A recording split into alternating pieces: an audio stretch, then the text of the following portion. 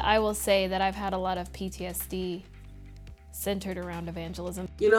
Pastors kind of treat baptism or my baptism like my virginity. The success of your evangelistic series was how scared people were about the messages that you had presented. You got to win people's hearts before you can win their heads. Hey everyone, welcome back to another episode of Where's God? Hey guys, I'm Johnny. And I'm Michael. And this episode's pretty exciting. We started off this season talking about churchianity, Christianity, how to compare the two. And I think this is a great continuation of the episode after we talked about conspiracies. So Michael, where are we going with this episode? So as we were putting the season together, it became apparent to us that sometimes in churchianity, that evangelism has been misused. Now, Jesus, within Christianity, tells us that we need to go out and share good news. The euangelion, that's where the Greek word where we get evangelism from. But in a lot of ways, our generation and this generation and generations in the past have struggled with evangelism because sometimes it's felt heavy-handed, sometimes it's felt forced without true relationship. And today we're doing things a little bit different because we sat down and had some conversations with a few of our friends and colleagues who are currently pastoring in North America right now. Yeah, so we have a couple of dreams for you as you listen to this episode. First of all, we want you to know that you're not alone, perhaps in some of the feelings and critiques that you have had on maybe evangelism that you have either experienced or have been a part of. And the second one, we want you to know that there are people that can join you in giving vocabulary for how to talk about this and how to critique it. Those go very hand in hand, but those are the kind of dreams that I have for you, because I know as we re-listened to this episode, these interviews, I had to keep pausing it and say, yes, that thing, I'm frustrated with that, or yes, that thing's beautiful, I want to do more of that. So we're hoping that you have these these strong reactions just like we do. Absolutely. And ultimately, this episode is just a conversation starter, like Johnny said, just to get the ball rolling, to get us talking about evangelism and about what our church does well and what it could do better. So as we begin our episode today, I'd like to introduce to you our guests so you get familiar with their voices and who they are. Yeah, April Snyder. Formally, my title is Associate Chaplain at Southwestern Adventist University. I'm also a student at Andrews. I'm in the MDiv program and I'm in public health. So I'm swinging in a lot of directions. So I would say I am heavy chaplain, heavy student. My name is Olga Falakiseni. I'm pastoring out in Killeen. My position right now is associate pastor. My gifts are not in the typical pastoral role. I like people, I like Jesus, and I like to share them. So my name is Tyson Kaler.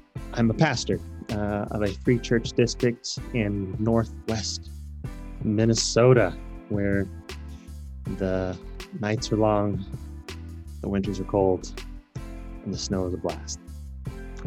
So my name is Daniel Escalante. I am in Savannah, Georgia right now. I'm the senior pastor to 2 Hispanic churches, and so that has been quite the adventure so far.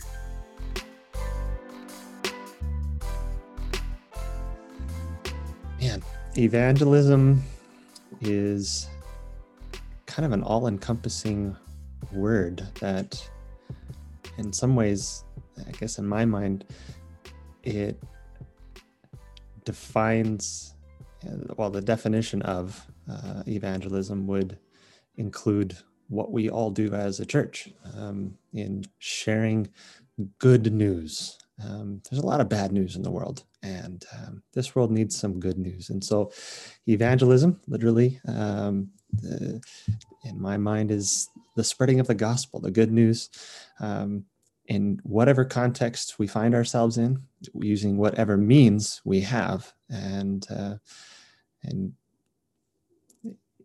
using any relationships that we come in contact with and have. So in a nutshell, I guess I don't have a technical definition of evangelism, but I don't have a lot of use for good technical definitions, I suppose. I think evangelism, honestly, is sharing Jesus. to whomever and whenever and wherever. I think that's the simple version of it. Evangelism is sharing Jesus and hoping that that sharing opportunity you were given plants a seed that God may grow now or later or whenever, but just sharing him. That's what evangelism is to me.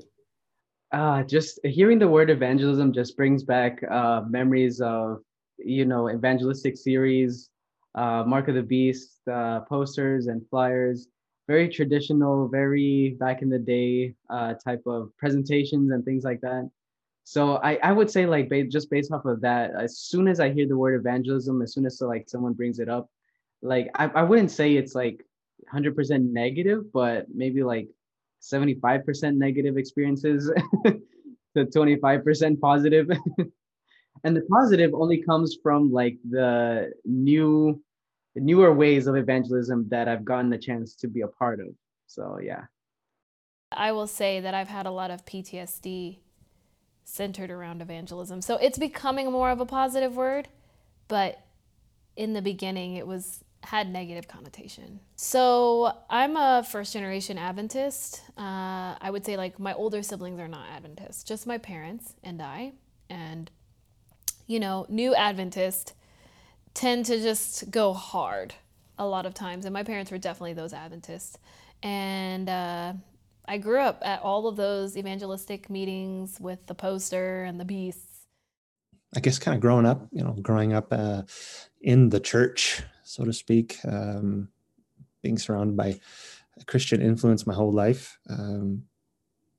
I had this idea of what evangelism was, and it fit neatly into this box of, 3 or 4 weeks of nightly meetings, covering every doctrine that we can possibly think of, and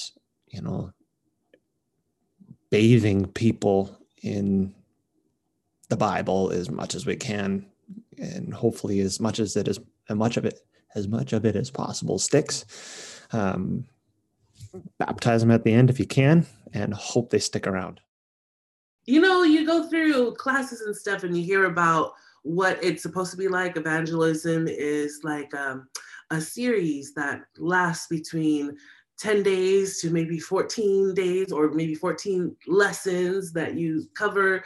You cover the fundamental beliefs, and you break that down with fancy slides, and then you hope to have a couple of baptisms at the end, and then you pretty much you go to the next.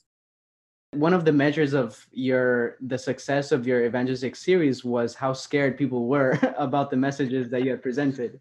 So if like they were scared enough that you scared them into the church, then you had done a great job, and that was great evangelism. And so that was kind of like the idea that I had as I was growing up. It was all the time, just constant evangelism, and it was all end time evangelism. That was the only type of evangelism I was familiar with. I didn't know there was anything else besides that. When I think evangelism, I think tent, outside, poster, Jesuit, Pope, beasts. So as a child, I was constantly being bombarded with that type of evangelism. I think that type of evangelism has its place. There are people who have been reached that way and who become lifelong servants of God. And that's fantastic. However, the world is changing, and in so many ways, that's not the way a lot of people, especially my generation, your generation, millennials, are not being reached with that message. I shouldn't say that, with that method. The message doesn't change. That's really what originally I thought it was, but my perspective on that has changed. So what is that type of evangelism? Oof. Well, that type of evangelism with the beasts, with the Pope, with the Jesuits, I'll be honest and acknowledge ignorance. I don't know if other faith denominations focus so much on that as much as our faith denomination, Seventh-day Adventism. But if you have been in the Seventh-day Adventist Church, you hear these things and you're just nodding. You're like, yeah, I know about that stuff. So Michael, like, how would you explain this to somebody that maybe doesn't have that background? Yeah, I think Daniel, one of our guests, put it well in that Seventh-day Adventist evangelism centered around how scared people were at the end. And a lot of it painted this picture of, you've got to do this list of things to be right and ready before probation closes, or the day of no return comes, when there's no possible way for you to be saved again. And there's a lot of scary images in Daniel and Revelation, those books of the Bible. Like, I'll give him that. Like, Daniel himself becomes sick after one of his visions because he doesn't understand it, and it's so scary and everything else. And Adventism historically, well, between, I would say, like the early 1900s into the early 2000s, so almost 100 years. And really the time frame that we're talking about is 1990s, early 2000s, had centered around this kind of fear tactic of, let me portray this really, really bad image of the end, and you don't want to go down like that, so you need to follow Jesus. And let's be honest, fear as a tactic works. It does push people a certain way. But the issue that we're seeing, I think this is more than just an Adventist issue. I think this is a Christian issue right now that we're seeing. Fear drives people, like I just said, but it doesn't keep people. Yeah. And it doesn't go through adversity. Love is the thing that will keep people. Love is the thing that will make you stay.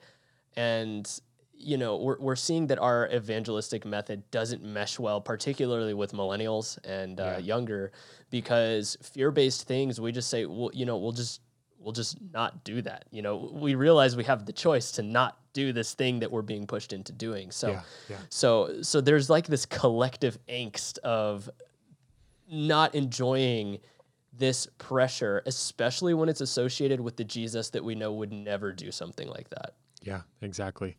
And our good friend Garrison broke this down eloquently in his video on conspiracy theories that we got to comment on in the last episode of Where's God. So if you want more on that, I think we can dive even further if you finish this episode, but then go back and listen to episode 3 of season 2 on Where's Logic. And that fear plays a big factor in motivating people, but for the wrong reasons, and it ultimately reaps the wrong results. All right, let's get back to it.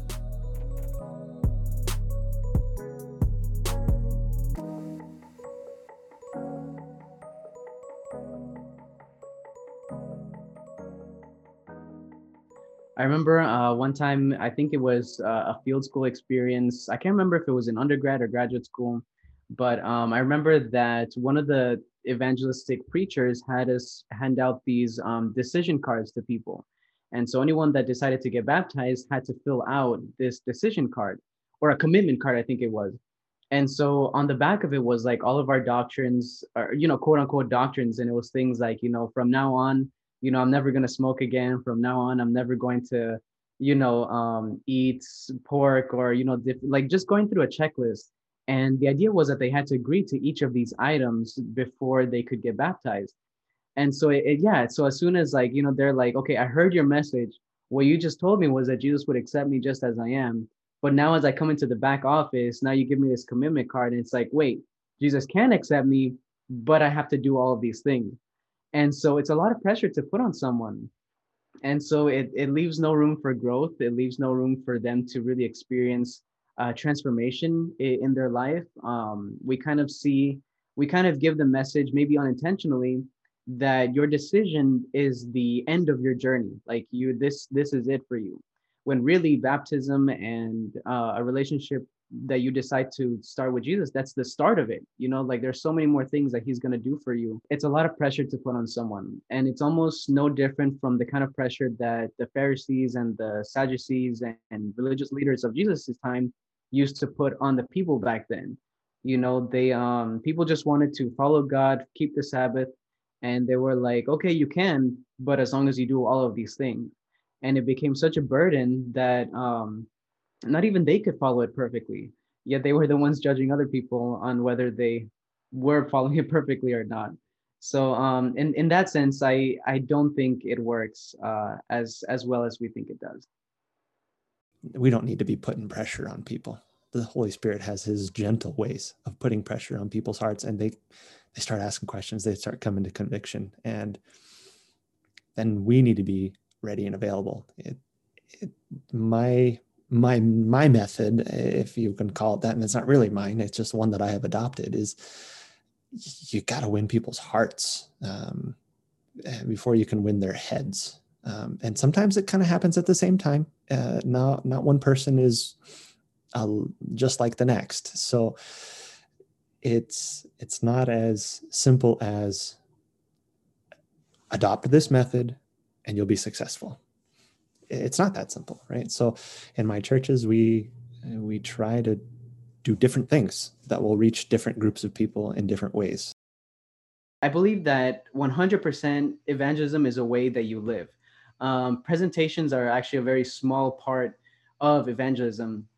And I think that's the idea that you could actually put those series and presentations on the back burner even, or even allow like maybe people that are, into that do like reaching people through those presentations, that you could still have it, but then you could also add, a lot of other elements of evangelism to it to kind of, augment it or make it a little bit stronger. And that comes from like things like friendship evangelism and, the church just like reaching out, going on into the community, things like that. I think coupled all of those things together, I think would make an even better evangelistic approach. So definitely, I think it's a way you live. It's a way of doing things. Presentations are a small part of it. But the biggest and the most blessing that I would say that you get from doing evangelism is from the friendship part, the rest of it, I guess you could say. Oh, man. Summer camp has given me every tool that I use for evangelism today. Summer camp was the best training I've ever had, better than any class, better than any seminar. It literally changed the way and I say this because I grew up in a church and we went through a lot. There was a lot of scandal. There was so many situations, and I will tell you that maybe one and myself out of the whole youth group is still in the church. But I am the only one that went to summer camp. And I will say, if I did not experience that, I don't know if I would still be in the church. So summer camp really was evangelism to me. It was a form on how to, it was a rubric on how to adjust and live my life. It gave me like an area to cultivate. It gave me time to grow, and it gave me influence to use, but also to learn from. So I think that all of those elements helped me. And I learned all the tips and tools that I use from my personal walk with Christ today. And that is the best form of evangelism. If you're going to evangelize the saints and encourage the growth in the church, it has to be practical and it needs to lift up Jesus. And so I learned that through summer camp. I learned all the practical tips that I use today. I didn't learn that through any evangelism seminar, and I never learned that in school. I learned that through summer camp, and I think that's why the people of my generation don't go to churches, because they didn't learn how to walk with Jesus, and I learned that at summer camp. So I would say that summer camp really taught me how to evangelize, and it also kept me in the church as a tool of evangelism. It was a huge tool of evangelism, so I think it's an extremely important ministry, and I know for sure that people that work at summer camp are less likely to leave the church later on. So I was at summer camp one summer. I was working as the pastor for the camp that summer. So that meant that I was there to kind of minister to the team that was in charge of camp. So I got to be there. I was there a lot. I was hanging out with certain people, and one of the staff members, she came up to me and she was talking to me about baptism. And she was like, pastors kind of treat baptism, or my baptism, like my virginity. Like, you always want to be the first one. And I'm like, I was floored. I could not believe it, because there was such a push to baptize in that context. You know, like I had an individual who was like, oh, you're working with the staff? Like, I told someone this specific story, and the response was, well, did you baptize them? I was like, what? Like, it just blew my mind, because she was pretty much saying, like, they're not really interested in who I am. They're interested in being that person who baptizes me. But after the baptism, like, where are they? And that really shook my perspective. Yeah. And so at that point, I realized, you know, even the way I was taught to invite people to Bible study was like, just ask them, you have something great to offer. I agree with that. We have a great message to offer. You do want to extend Bible study, totally. But I hesitate now to let that be something I offer before I get to know them, and who they are, where they've been. At least, so I don't ever want to come across as, have you been baptized yet? Let me baptize you. Well, I want people to realize that it's a relational thing. So, in a word, it's relationships. That's, you have to just, and at so many different angles, that word relationships, it's my relationships with the members of my churches. It's my relationships with people in the community. It's church members having relationships with people in their community, within their sphere of influence. Our method of reaching people is long and it's messy. And sometimes the way we've painted evangelism, I don't think it's the way it has to be, but the way we've painted it is that it's quick and it's touchless. It's very COVID friendly. Like, you go in there, you just give them a pamphlet, you say God bless, and you don't walk with them through life. But evangelism takes years.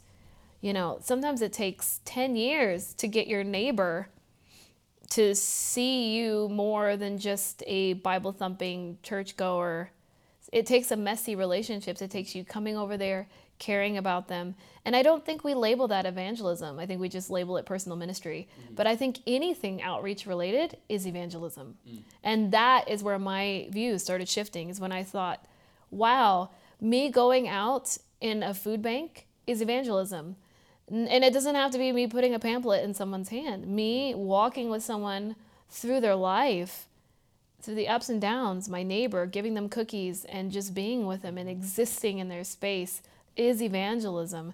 That's when my views started changing, because and I felt kind of silly, because before I just thought, if it's not literature evangelism, if it's not me putting a pamphlet in someone's hand, then it's not really evangelism. And I think we do ourselves a great disservice by only relating evangelism to that phrase and that portion of work.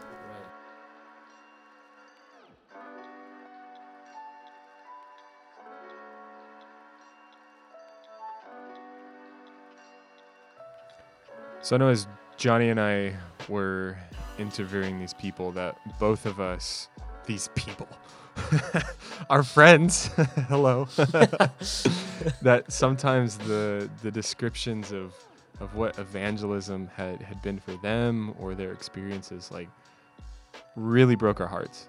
At least they did mine, in talking with Olga and how she shared about that. Yeah, just jumping in, especially what Olga said about basically like taking virginity is what, baptisms feel like. And, the irony of this is the people that come across as obsessed with baptisms are the ones that are actually defacing the value of it. Yeah. Because, people hear our perspective and would be like, oh, you just are finding excuses for why you're not having the baptisms that, our quota should be, or, something along those lines. But in reality, I would argue that from our perspective, we see it as incredibly valuable. So hearing these statements of, oh, did you get baptized? Or, oh, hey, nice to meet you. Are you baptized? I'm a pastor. Like those kinds of things really put a really, really bad taste in my mouth, because not only is that deplorable, but it also, those kinds of stories and those real experiences make it harder for well, this is selfish. Harder for people like you and me, Michael, to go about what we think baptisms should actually be like, where it's a journey, like April talks about, like it's a mess. I love that she talks about how evangelism in the Jesus way is dirty. It's disgusting, but it's beautiful because God made us out of dirt. So who are we to not get back in the dirt with people around us? So I love this conversation. And it's funny because even though we were interviewing these people, listening back, like I'm afresh with all these emotions of anger, excitement, and it's real. This conversation is so needed. I feel like we should do a whole season just on evangelism alone. Seasons within seasons. Yes. No, I'm with you. I think I think sometimes we're just too afraid, like you say, to dive into the work of living life with people, and not for a particular end, mean, or goal, but just simply living life with people because that's what Jesus calls us to do. And then he sorts out all the rest. Right.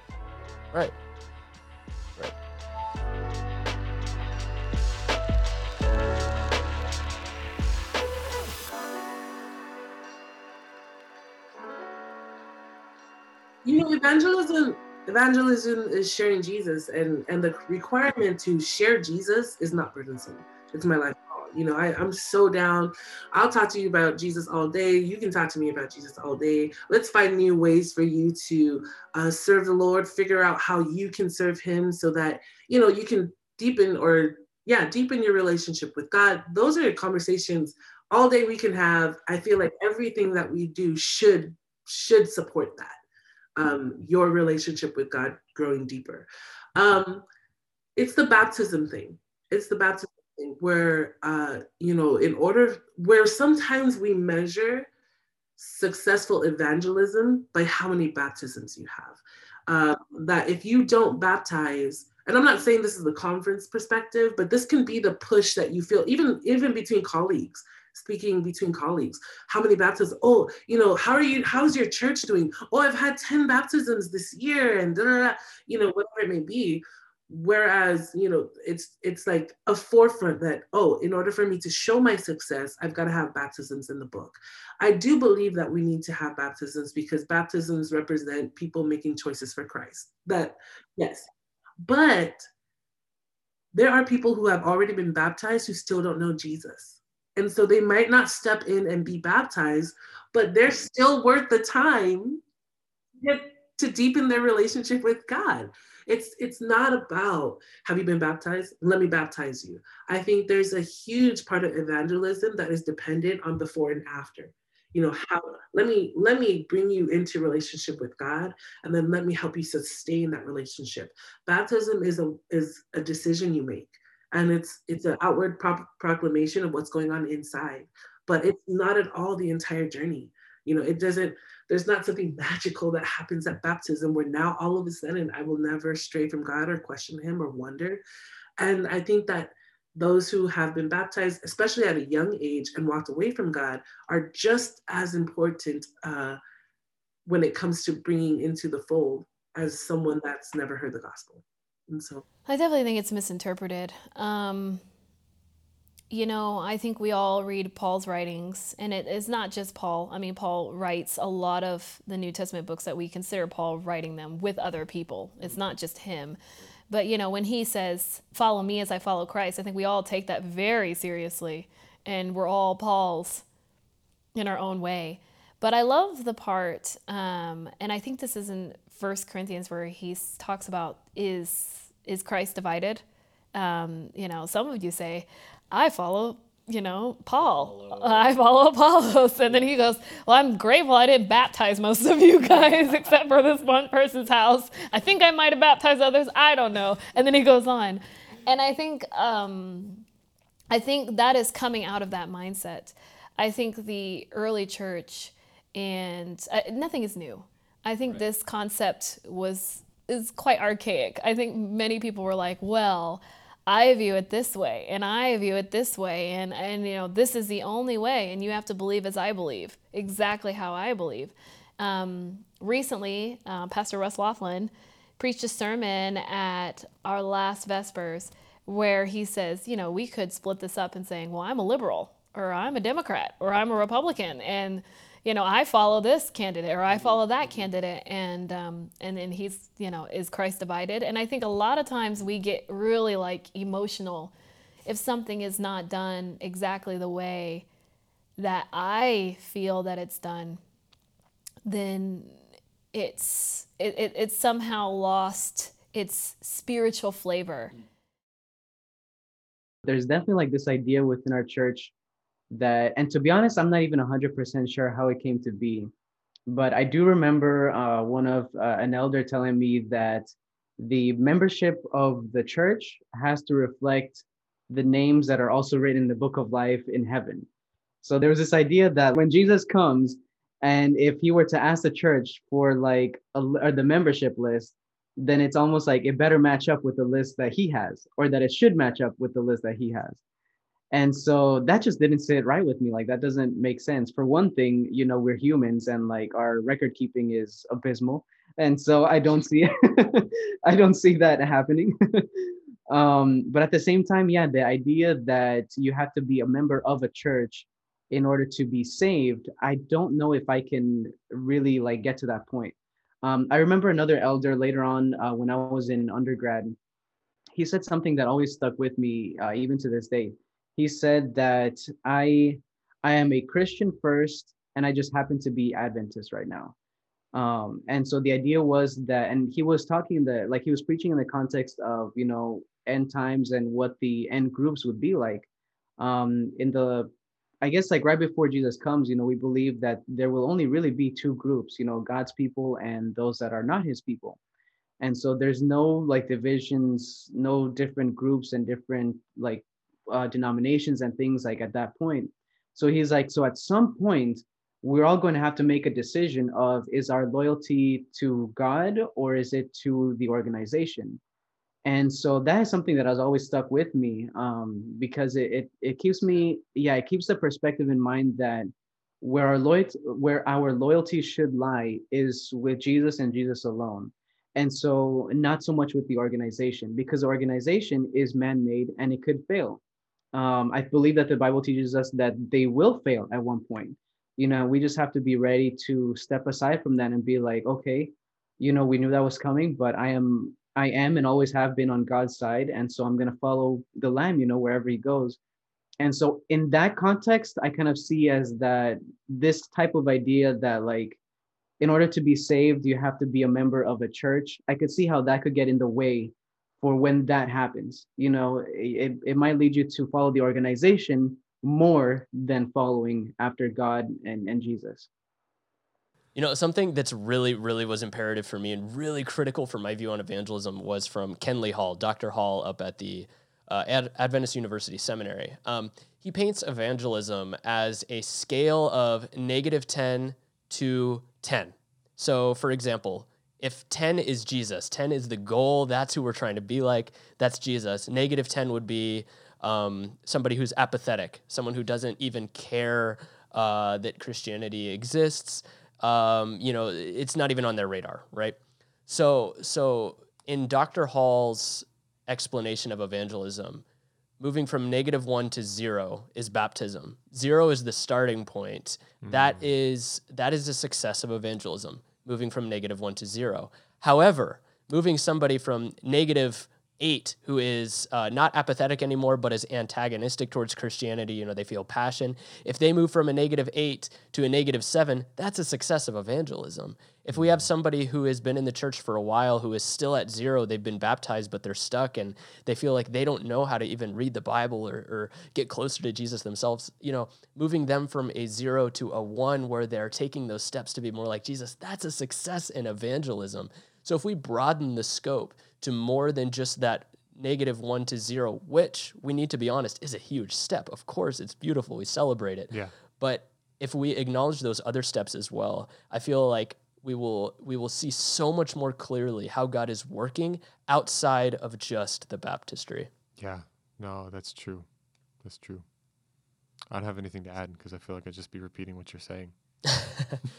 Yeah, that like, this is just between me and you. I mean, I don't think you need to add this, but like, yeah, like for me, that was something that was really, really, really, really pivotal for me to understand what evangelism was, because, you know, I still through most of seminary was like, you know, I love Jesus. I love these things that we're learning, but like, I don't want to just do a bunch of series. I don't want to do a bunch of these things. That doesn't seem to, it doesn't resonate with me at all. So I feel like there are others that it doesn't resonate with. Right. So hearing that explanation of literally you can be playing disc golf with someone and conversing with them, and that's evangelism if you're moving them one step closer to Jesus. Yeah. And it's a lifestyle thing, not an event thing. So Right. Yeah, you look how Jesus dealt with his disciples. I mean, he's down on the seashore by Peter and Andrew as they're getting ready to, or coming back in from not catching anything. And he's like, hey. Right. You know, and he's Yes. like Matthew, he walks up to Matthew's tax booth and is like, dude, come on, follow me. And I love how the Chosen paints the picture, because there is, in some ways, the Gospels, it kind of feels as if Jesus just walks up to a random stranger and is like, hey, come follow me. Right. You know, because the Gospels are so focused on the 3.5 years of Jesus' ministry. It's like, boom. And we forget that he was a human being before those 3.5 years, and he had to have known some of these people, and arguably he could have grown up with some of them. Yeah. And so he's a human being interacting with people, and it's not just out of the blue that he's like, all right, come follow me. That there's a relationship happening along the way, and after he says follow me, there's more relationship. I don't emphasize that I'm a pastor, not even to my own people. Like, I'm Tyson. I'm just a guy, much to the dismay of my mother. She's like, you're a pastor. You should get the respect of a pastor. I'm like, I get respect. I get enough respect, but it's not about me. You know, it never was, never is, never will be about me. It's about Jesus. And my hope, my dream, you know, for me to be successful in ministry or in evangelism or whatever aspect of ministry you want to fill in that blank, it's if people have come in contact with me, if they were drawn closer to Jesus and maybe, just maybe, see him in me somehow, that's success. It's great baptizing people. It's great doing, you know, those highlight ministry things like weddings and baby dedications and baptisms. And, you know, those are great.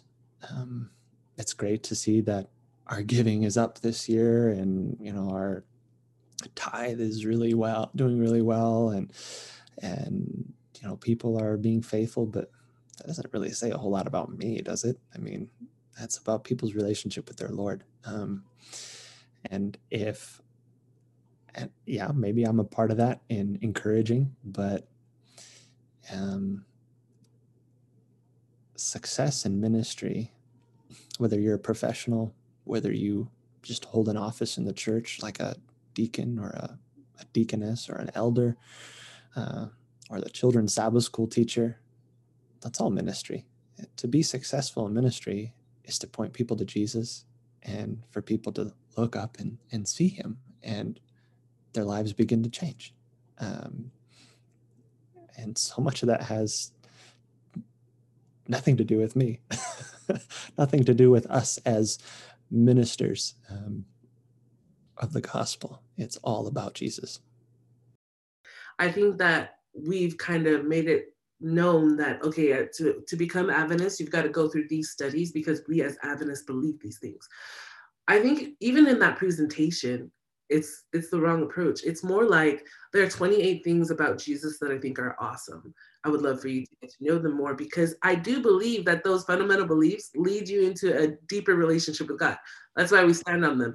I don't think we have to count them out, but you know what I mean? Like, these are pivotal things about Jesus that you should know. That's a whole different shift. You know, it's not about how to become Adventist. It's about how do I see God's love in his word, in my life, and because I think that's really what those fundamental beliefs push, is how to see Jesus. But that's definitely one way. I think for me, I'm new to the area that I'm in. I moved here in 2018. I say new because 2020 doesn't count. But, so, I spent the first couple of years just really trying to get to know my young people. Who plays football? Who has siblings? What do you want to be?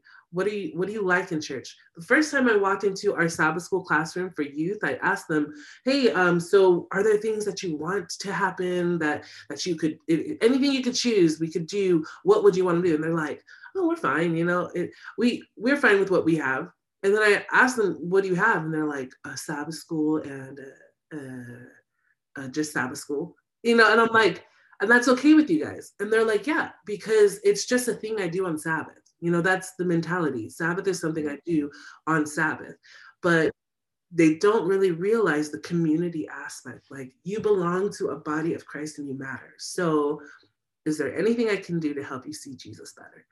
That to me is like, it's pivotal. So I spent a lot of time just, I'll go to your game.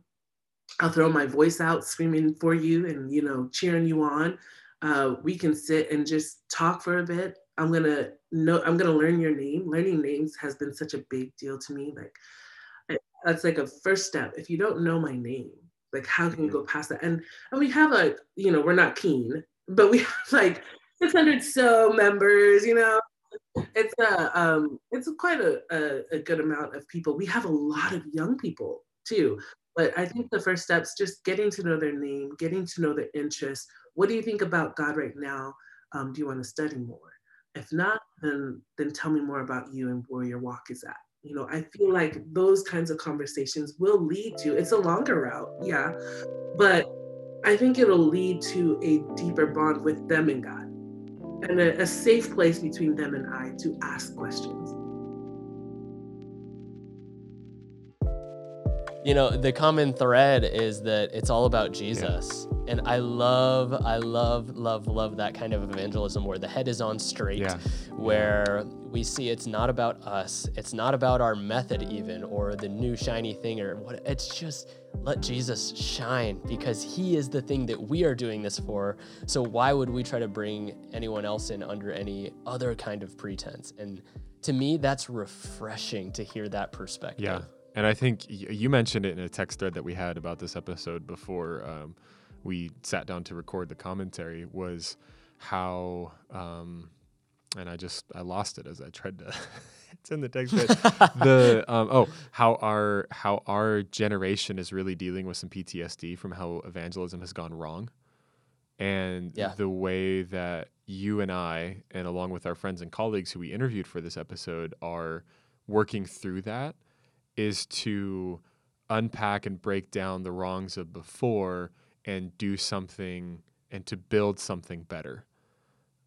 And, right. I don't think I think we have to acknowledge that that's not the case for every single person that's gone through the Seventh-day Adventist evangelism cycle.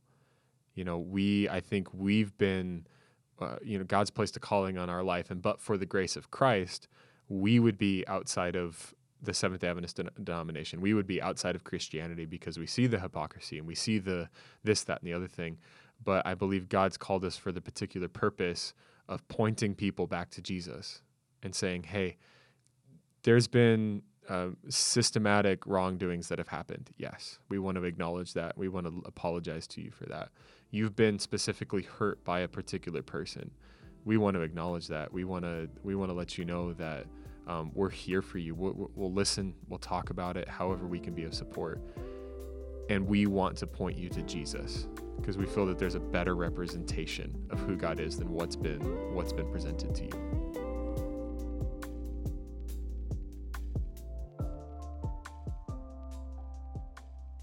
I see evangelism fitting into more biblical perspective when it moves into the emphasis of being about people. 100% about people. The way that Jesus did evangelism was totally people focused. There was no room for dependence upon a program, upon another like list of things to do. It was really just about, I see an individual, I want to know their story, and I want to show them how Jesus, how God can be a part of that story or has been a part of that story already. Feeding people, offering free food, especially during a pandemic, has been a huge, with no strings attached. It's like, oh, we'll give you this food if you come to our church service, or you have to first listen to this sermon and then you can get your food. No, like there's no strings attached. Like just come as you are, come with your needs, come with your messed up life or your perfect life, wherever you think you're at on that spectrum. We want to give you some food because we love you and we care about you. That is a renewed connection between the heart and the hands. You love people, you care about them deeply, and you're actually doing something to demonstrate that. What I do have to push myself to do is neighbor well. And I recommend The Art of Neighboring. That book is really good because it really asks the question, do we know the people around us? And are we really, we have a persona that we give to people, we go to them. And a lot of the times, the people that are our neighbors, we do not know them. A lot of times, we're so focused on reaching people, but we're not walking through life with them. And that is a very important part of evangelism. It's messy and it's not clean. It's you're gonna get your hands dirty. You're gonna be involved in someone's business that you might not want to be involved in. And I think a lot of us are like, I'd rather just pass a pamphlet out. Really, it depends on that individual. Has that experience caused them to walk away from church, walk away from God? Because some people walk away from church, kind of like in their minds, they've left the church, but they didn't leave God. When in reality, it's not that the church is how you connect with God, but sometimes we don't realize when we walk away from the church, we also walk away from anything that church resembles. So there goes that 28 fundamental beliefs that will help me deepen my relationship with God. And it's not because I don't believe those 28 fundamentals, it's because I identified those 28 points with that church. No matter who you are, no matter what walk of life you're from, you have an audience before the throne of God. And so I believe that's where evangelism needs to go if we want it to be something that can reach more and more people.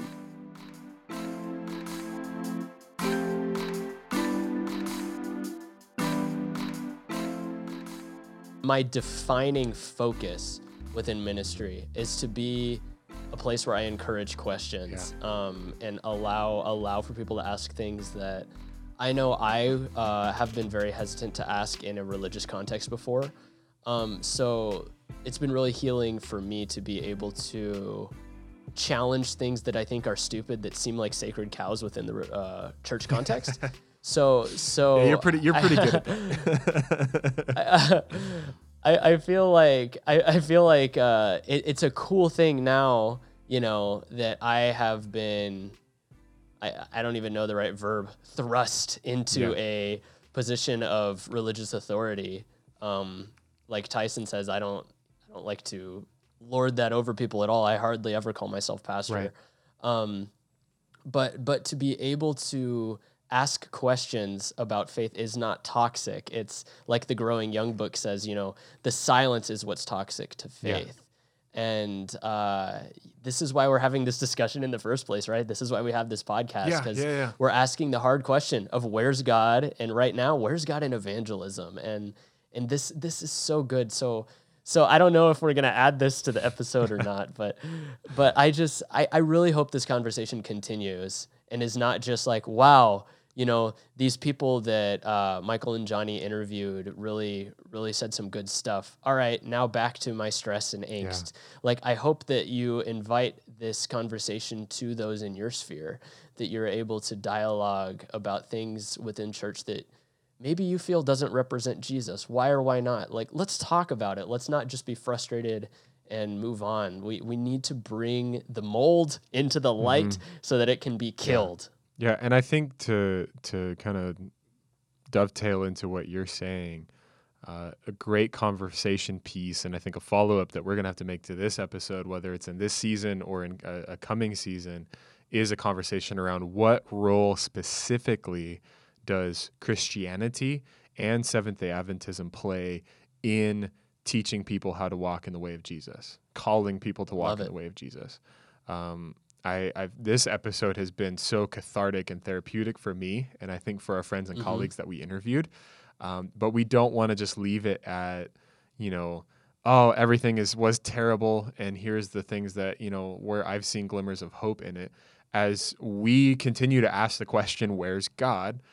Where is the church within God's mission of calling people to him? How do we carry forward in these uncertain times? And in a world where it seems like everybody's on pins and needles about what to say, about what belief to hold, where my beliefs may not line up with yours, and sometimes that's seen as offensive on both sides of the fence, political, like wherever you want to be, how do we move forward? Yeah, perfectly said. And thank you, dear listener, for bearing with us as we have so many things that we're passionate about and so many things that we want to talk about.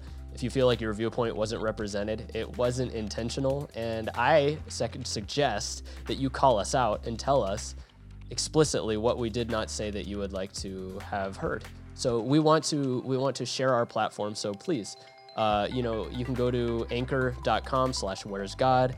You can send us a voice message, and we would be happy to air your question and dialogue right here in this podcast. Yeah, so all of our content all of our contact information is down in the show notes. As Johnny said, we want to dialogue with you because we feel that conversation is important and that we each get to see a better picture of where God is when we bring our perspectives to the table.